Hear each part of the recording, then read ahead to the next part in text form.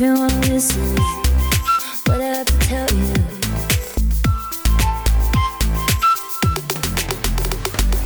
If you wanna listen, what I have to tell you.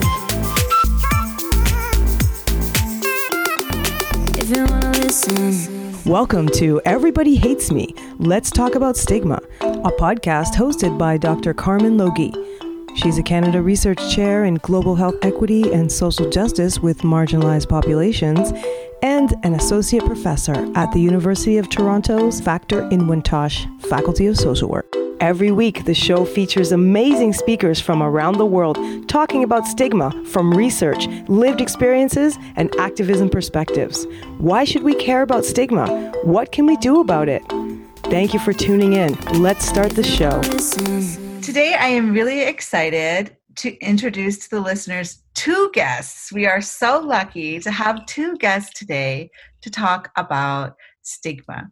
And so the first guest is somebody I met, I don't even know when, a long time ago. A long time ago. Dr. Andrea Grunier, who is an associate professor in the Department of Family Medicine at the University of Alberta. She is an epidemiologist by training, and her research focuses on the healthcare needs of older adults, in particular as related to the use of home and long-term care services. Her area of research includes end-of-life care, transitions between care settings, and developing quality measures of care.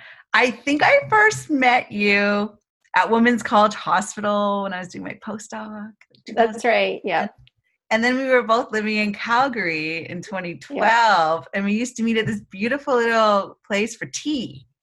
In Kensington, yeah. It was such a cute spot. I can't remember the name of that spot, but it'll come to me later, I'm sure. But yeah, it was a great little spot. And my next guest I have never met until now, but I'm really, really excited to introduce you to Jim Mann, who was diagnosed with Alzheimer's in February 2007 at the age of 58. Since that time, he has been active in the community, breaking down stereotypes and assumptions about people living with a diagnosis of dementia by volunteering in the community, collaborating with research projects, and through his writing as a published author.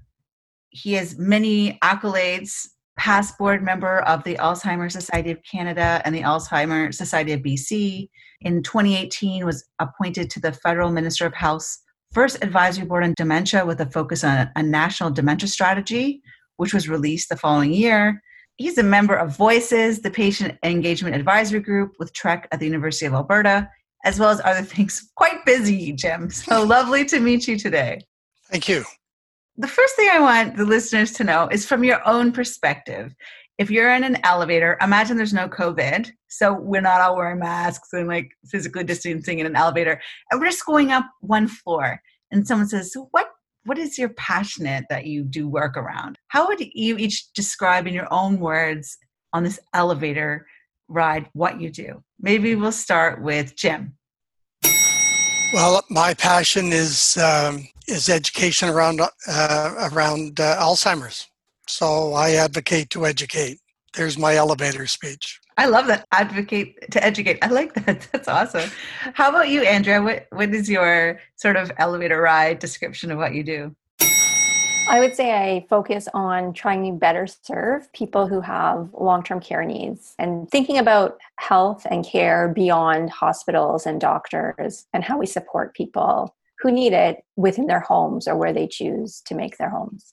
Amazing. Oh, such a great duo we have today. I think the superheroes. I was reading somewhere yesterday that the superheroes are often come in good duos. So I want to show up. Okay, this time I'll start with Andrew. I'm going to show up to Edmonton, where you are now, in a time machine. And my time machine has space for physically distancing. And I want to say, bring me back to the time and place where you're like, I want to do this work. Where would we go? Oh, that's a good question.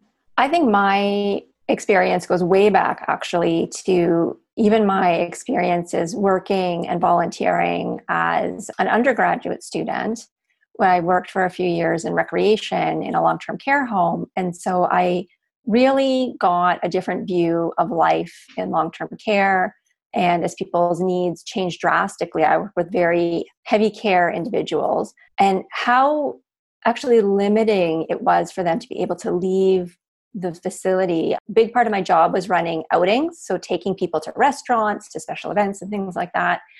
And it was eye-opening to learn about how inaccessible almost the entire city of Toronto was at the time. Yeah. And the challenges around communication and developing the skills for that.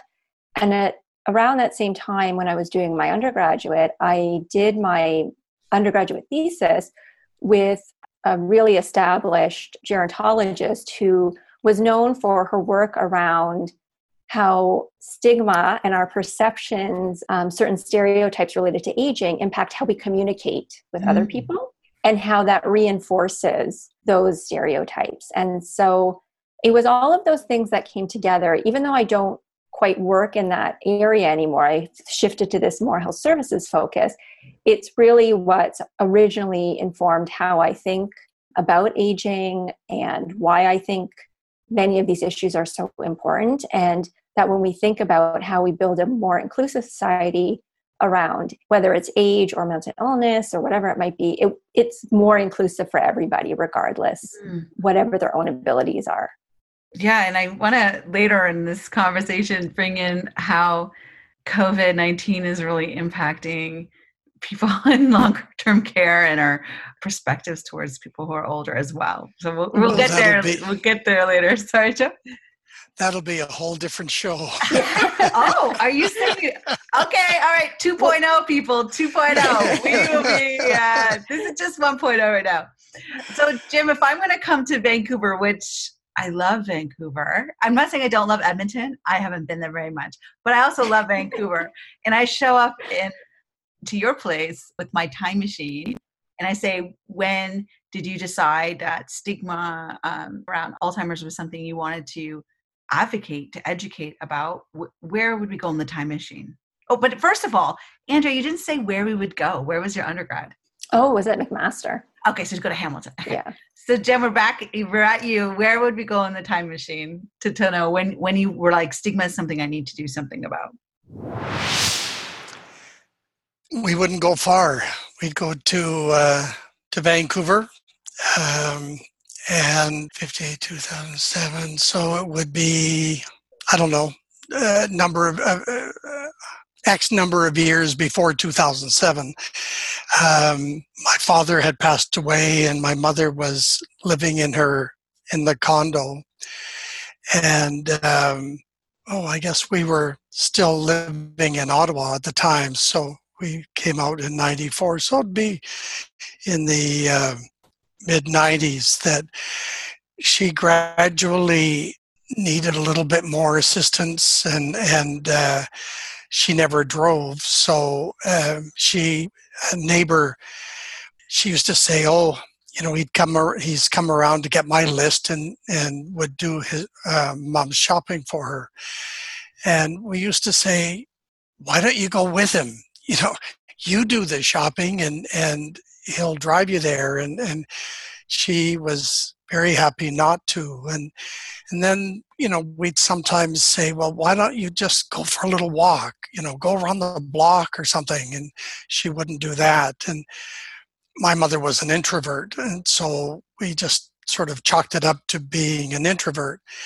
And then when we moved back to Vancouver, she moved into an independent living apartment. And that's where I really saw the stigma around dementia, because my mother did have Alzheimer's. And I remember one day sitting on the Chesterfield in the lounge waiting to go in for lunch, and I saw these two ladies, and it just, oh my God, it just brought back schoolyard visions, and because these two ladies were looking over at us, and they were talking between each other, and I thought, oh, what has my mother done now? And then another time I went to the dining room shortly, that would be around the end of their lunch period, and they always sat at the same table, and my mother wasn't there, but yet the table was filled, had the four people around it.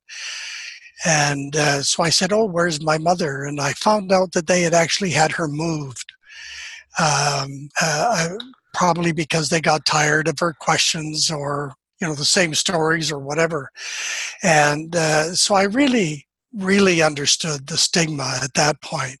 And then she moved into long-term care, and I saw some of that even there, whether it be from staff or whatever. And so when I was diagnosed, my mother was still alive at that point, still living.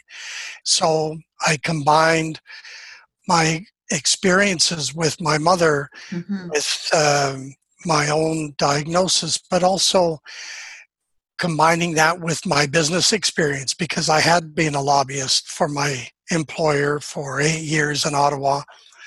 And so I was, a communicator and an advocate. So I took that on, and now I do it for no pay. Thank you for the work you're doing right now for everybody. And it's so sad to hear that you had to see that happen with your mom. Interesting experiences. Yeah. My grandfather had Alzheimer's and lived for many years in an institution in the UK. And I remember visiting him, and the institution, because there wasn't any place he could go that wasn't a psychiatric institution. So there was just a lot of stigma around that institution itself, regardless of diagnosis. But I'm sure the experience that, people have, and this is my next question, is what do the listeners need to know about why the stigma around dementia and Alzheimer's, why does it matter? Like, what's the big deal about stigma around these health issues? I always ask this question on the podcast, what's the big deal? I know it's a big deal, but I want to know from your perspective, why should we care? I think the stigma around Alzheimer's impacts the individual from living the life that they could be living, should be living. I shared a stage with a couple a number of years ago, and the husband had dementia, and his wife was speaking for the two of them, and she said that at that point they were telling friends and neighbors that her husband had a series of TIAs, the small strokes, and were not telling them that he had a diagnosis of dementia. Wow. And that to me stings, because it stops you from too many things. I mean,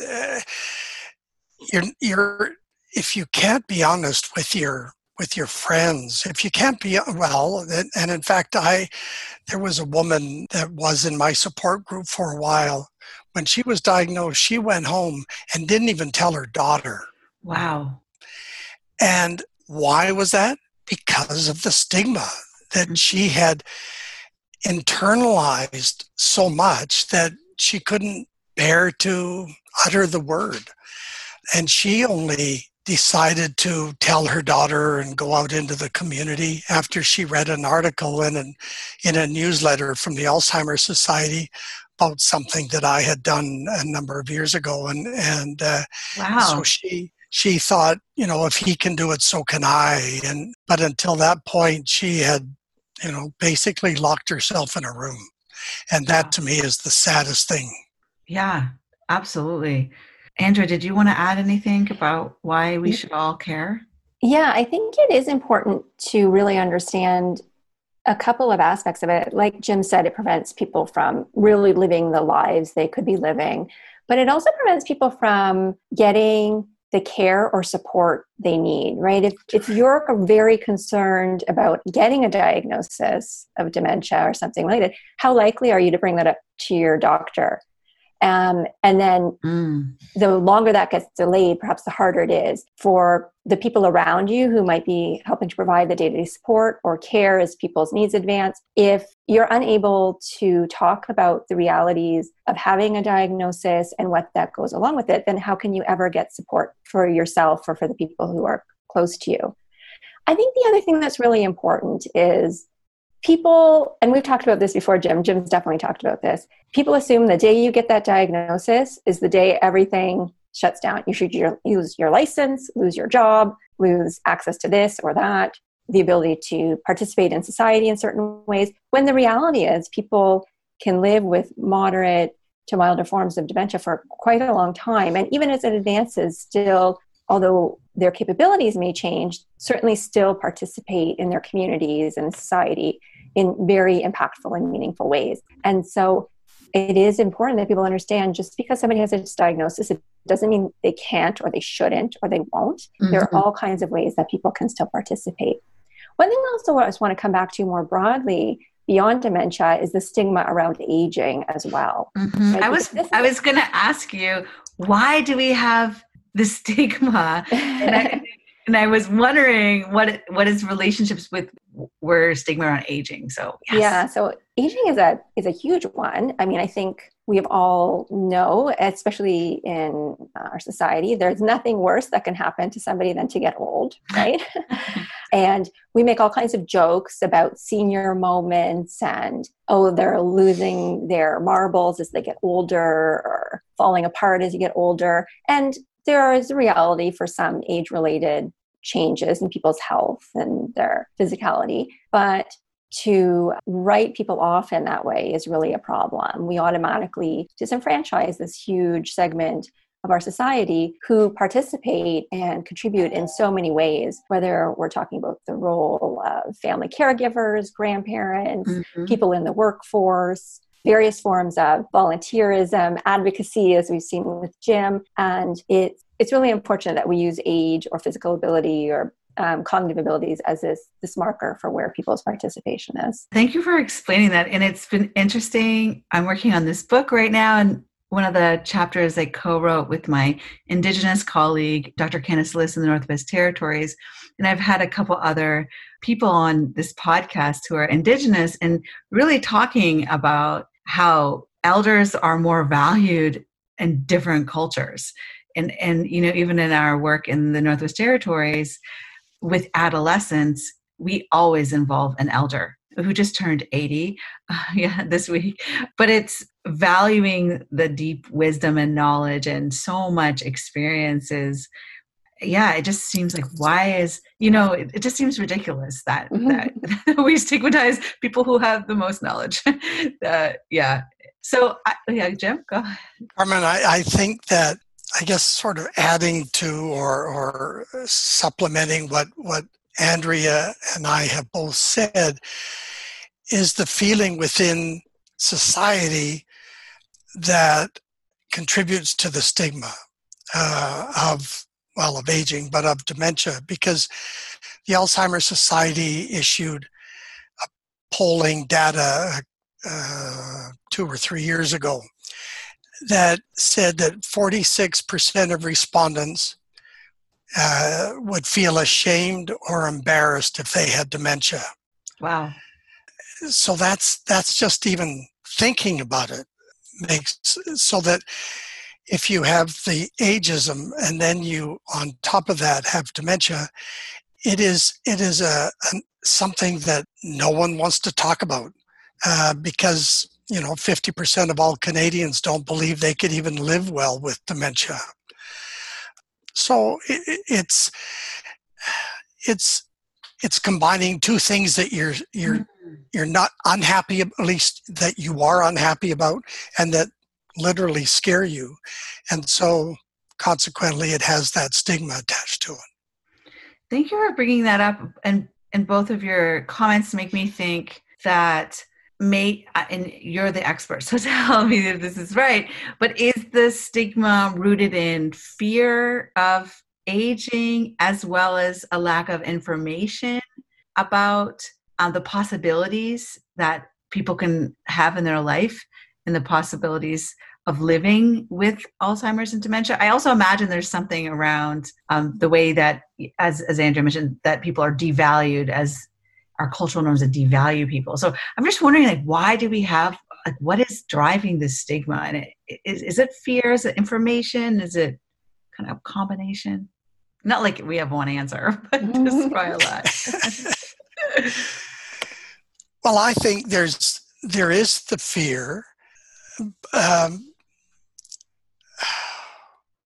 but I would suggest that there is no lack of information.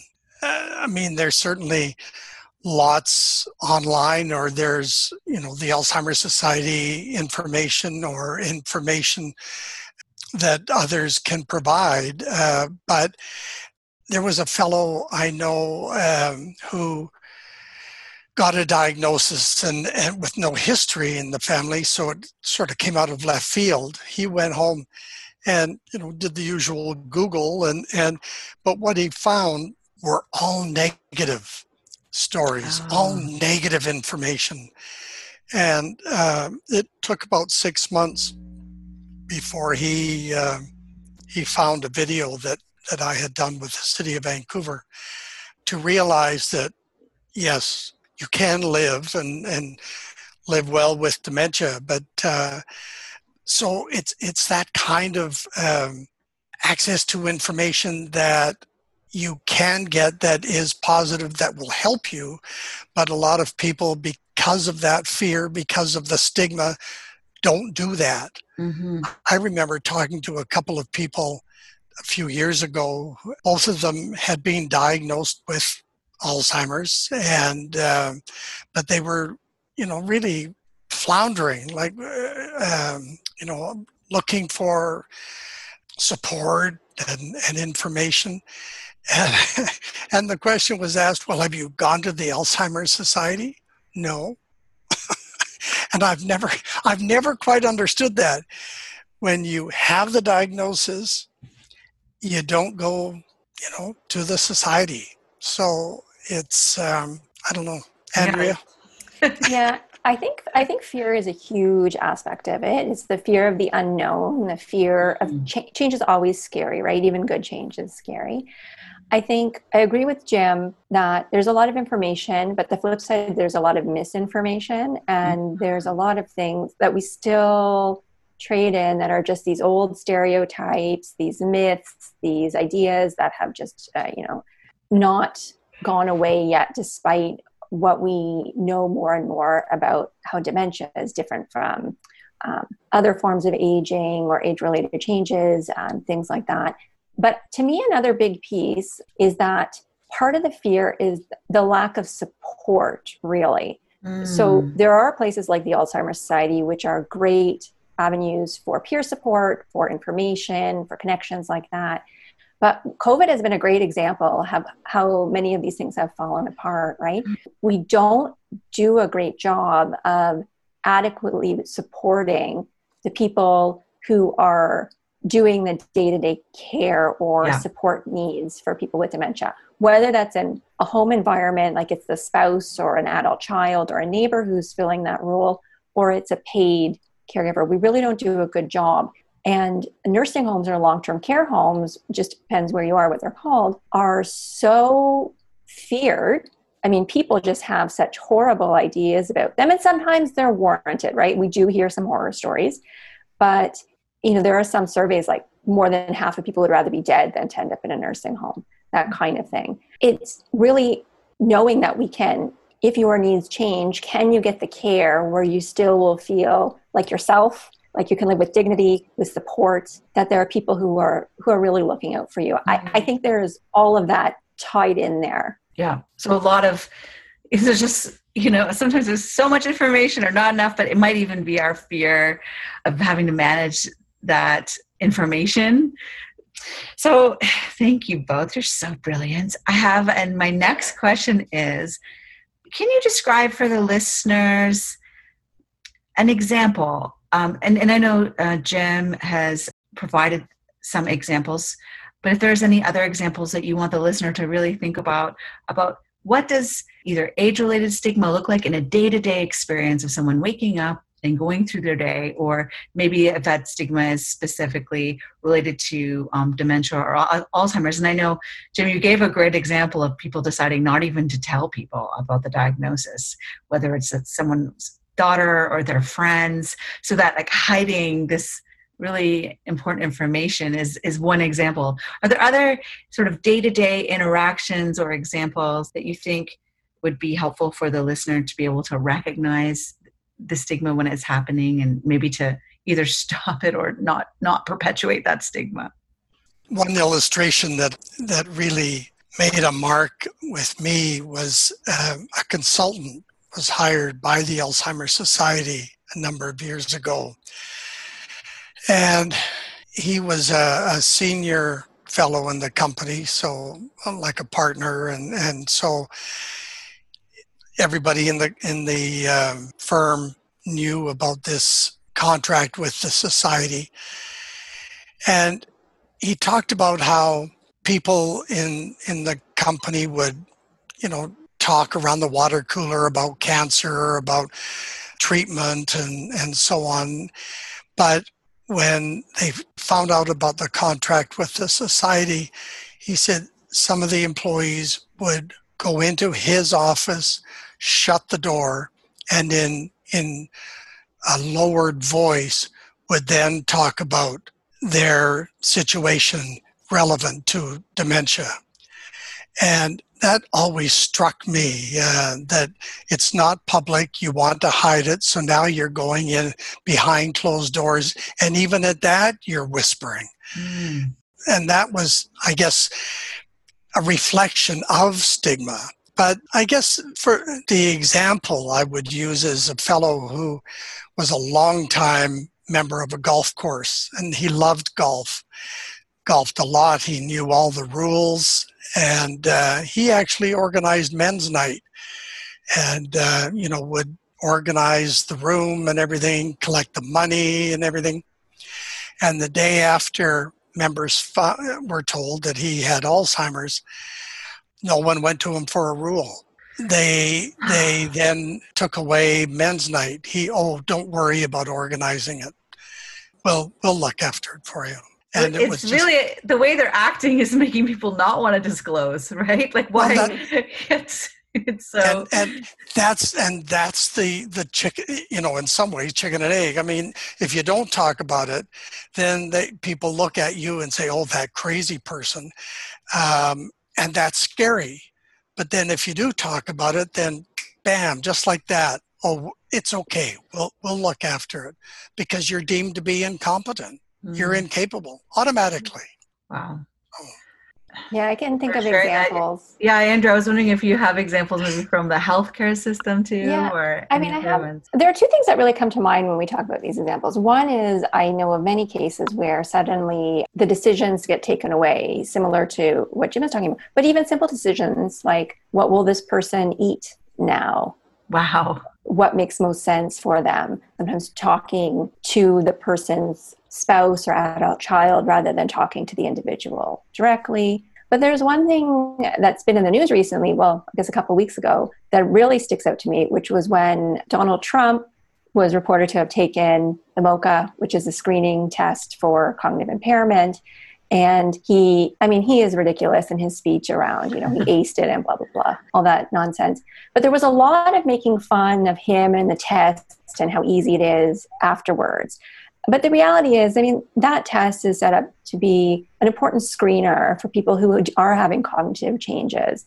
And finding it easy or not is in part an indication of something that maybe needs to be diagnosed and treated and addressed in other ways. And so the test itself, whether or not it's easy or not, wasn't the funny part. You could poke fun at Donald Trump all you want, but it was thinking of, disentangling his own sort of reaction to it and his performance versus the importance of tests like that and the role that they play in helping to care for people, which I think got lost a little bit because there was a lot of poking at that situation.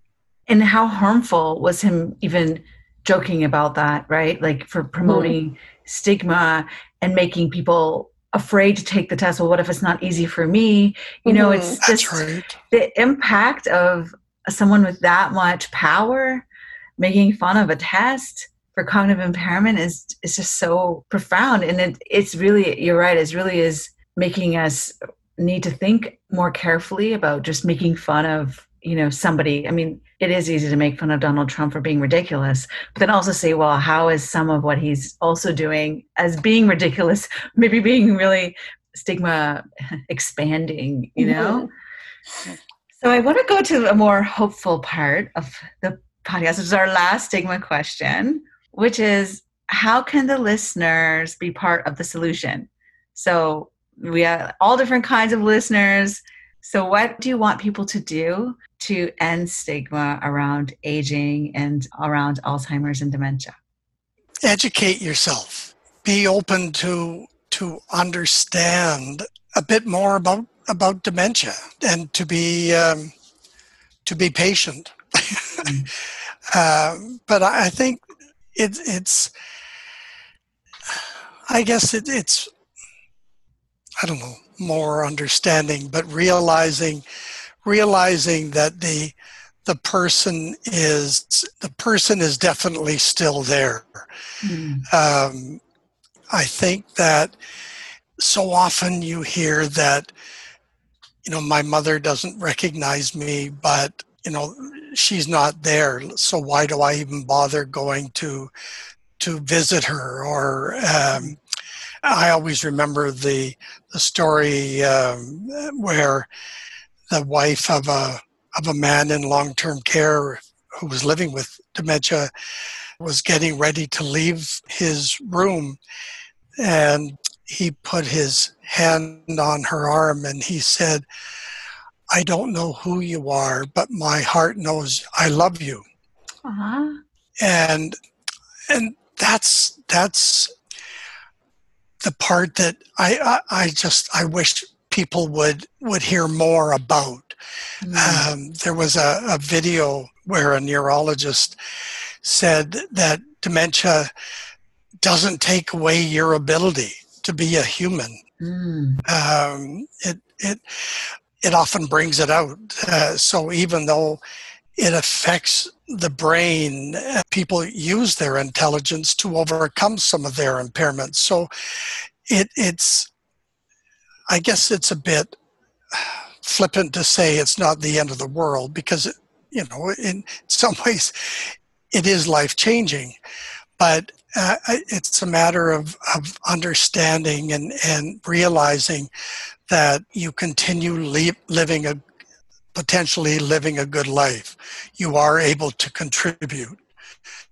And I would venture to say that even in long-term care, you're able to make a contribution. Certainly, my mother lived a good life, and even in long-term care. And that's what I think more people have to really understand and educate themselves on. Thank you so much. And I'm going to ask for some links later so I can put them in your links to some of your videos and in your work as well in the bio, so people can really, as you said, some people have watched your videos, read your writing, and been like, oh, there's hope, and there's, I can still do things in this life. And also how people need to take it on themselves. What you said, there's a lot of information out there. Let's really get everybody in the world to take a little bit of responsibility for learning and for also reflecting on their own biases. How about you, Andrea? What would you want the listeners to do? Yeah, I think I would really advocate for people taking a chance and exposing themselves to situations that they might have otherwise found uncomfortable, whether when COVID is over, whether it's taking the chance to volunteer in a long-term care home or with his Alzheimer's Society program, seeking out books or movies or shows that highlight older people or people living with dementia or other impairments. We don't see a lot of representation of those things, older people's stories in our media and our literature and things like that, looking for those kinds of things and asking for more of those stories. The more you get exposed to it, I think like anything, the more you get exposed, the more you see the diversity and the variety of experiences. And I think the more you can understand how the choices that we make as a society, make things better or harder for people living with dementia or with other disabilities, right? So I think just taking the opportunity to really understand people's stories, individuals and across groups can really open most people's eyes to actually, oh, this is not what I thought it was. What happens within these walls is actually not what I thought happened. The reason why people come to long-term care is not because their families don't care about them and they're trying to get rid of them. There's a lot more to these stories, and really understanding them, I think, just will change your perspective on so much. I love that. And that has been a theme across so many of these podcasts.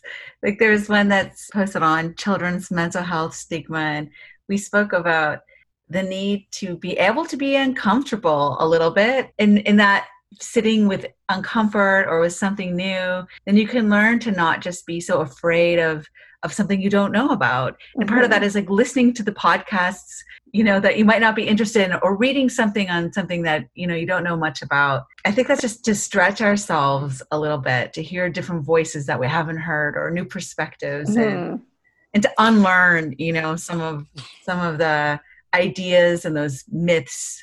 Absolutely. Carmen, I have for a number of years, as soon as I leave the house, I put on a lanyard. And this card is on the end of the lanyard, and it says, "Please be patient. I have Alzheimer's disease." Oh, that's amazing. And I have worn it around my neck for a number of years. And only once has it ever really been acknowledged. Wow. Where a person said, good for you, or thank you for wearing it, because the man's partner, in fact, had been diagnosed with dementia. But otherwise, no one ever says a thing to me about it. And I wear it not only to get me out of uncomfortable situations, like not knowing what I'm doing at a coffee counter, but it's also showing basically a willingness to talk to people about it. If you want to ask anything about it, ask me, because I'm being really upfront about it. And I've heard people, whisper to the person they're with, oh, he has Alzheimer's or whatever, but they won't say anything to me.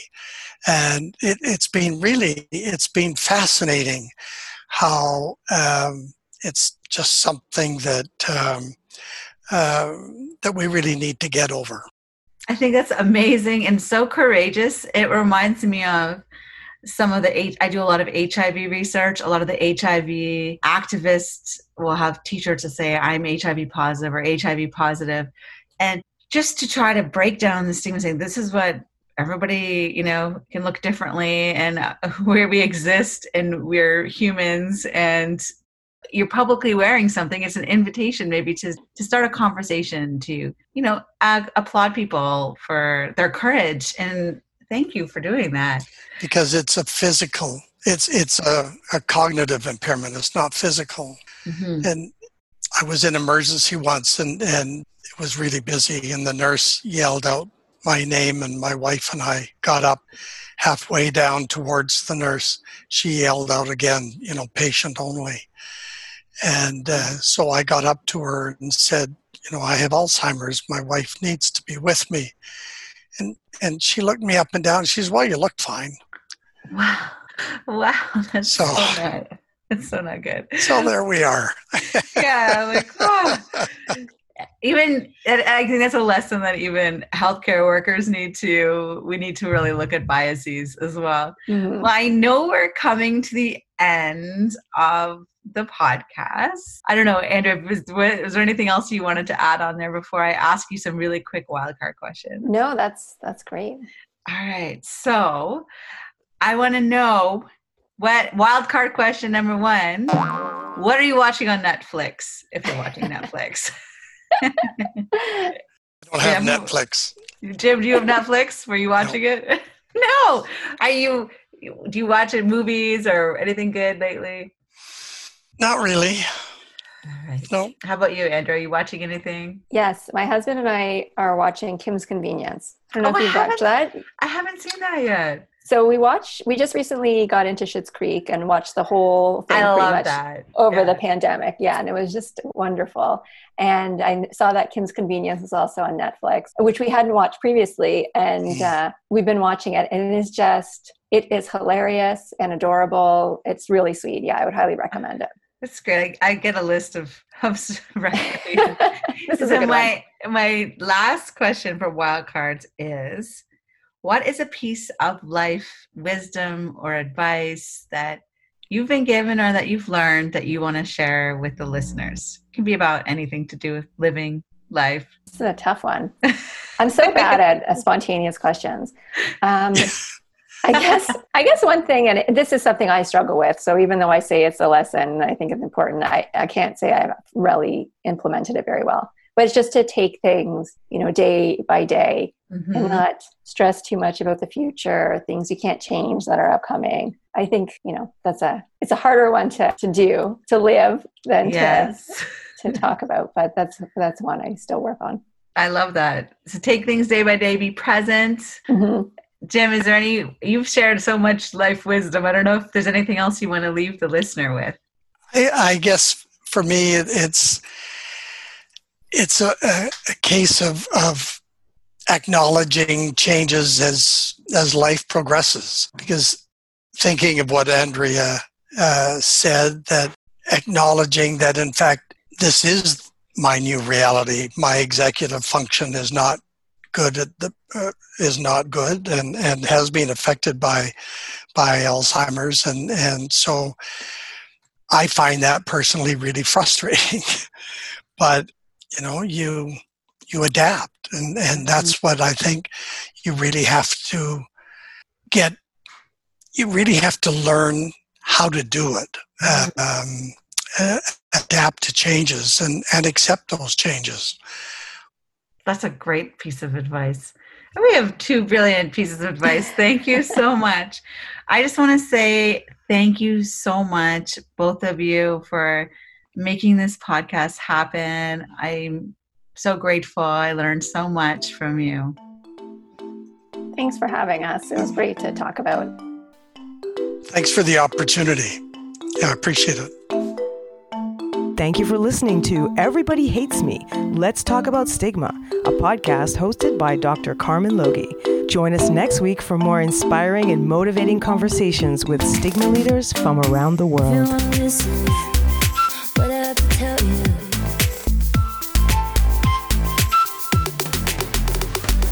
If you wanna listen, what I have to tell you. If you wanna listen.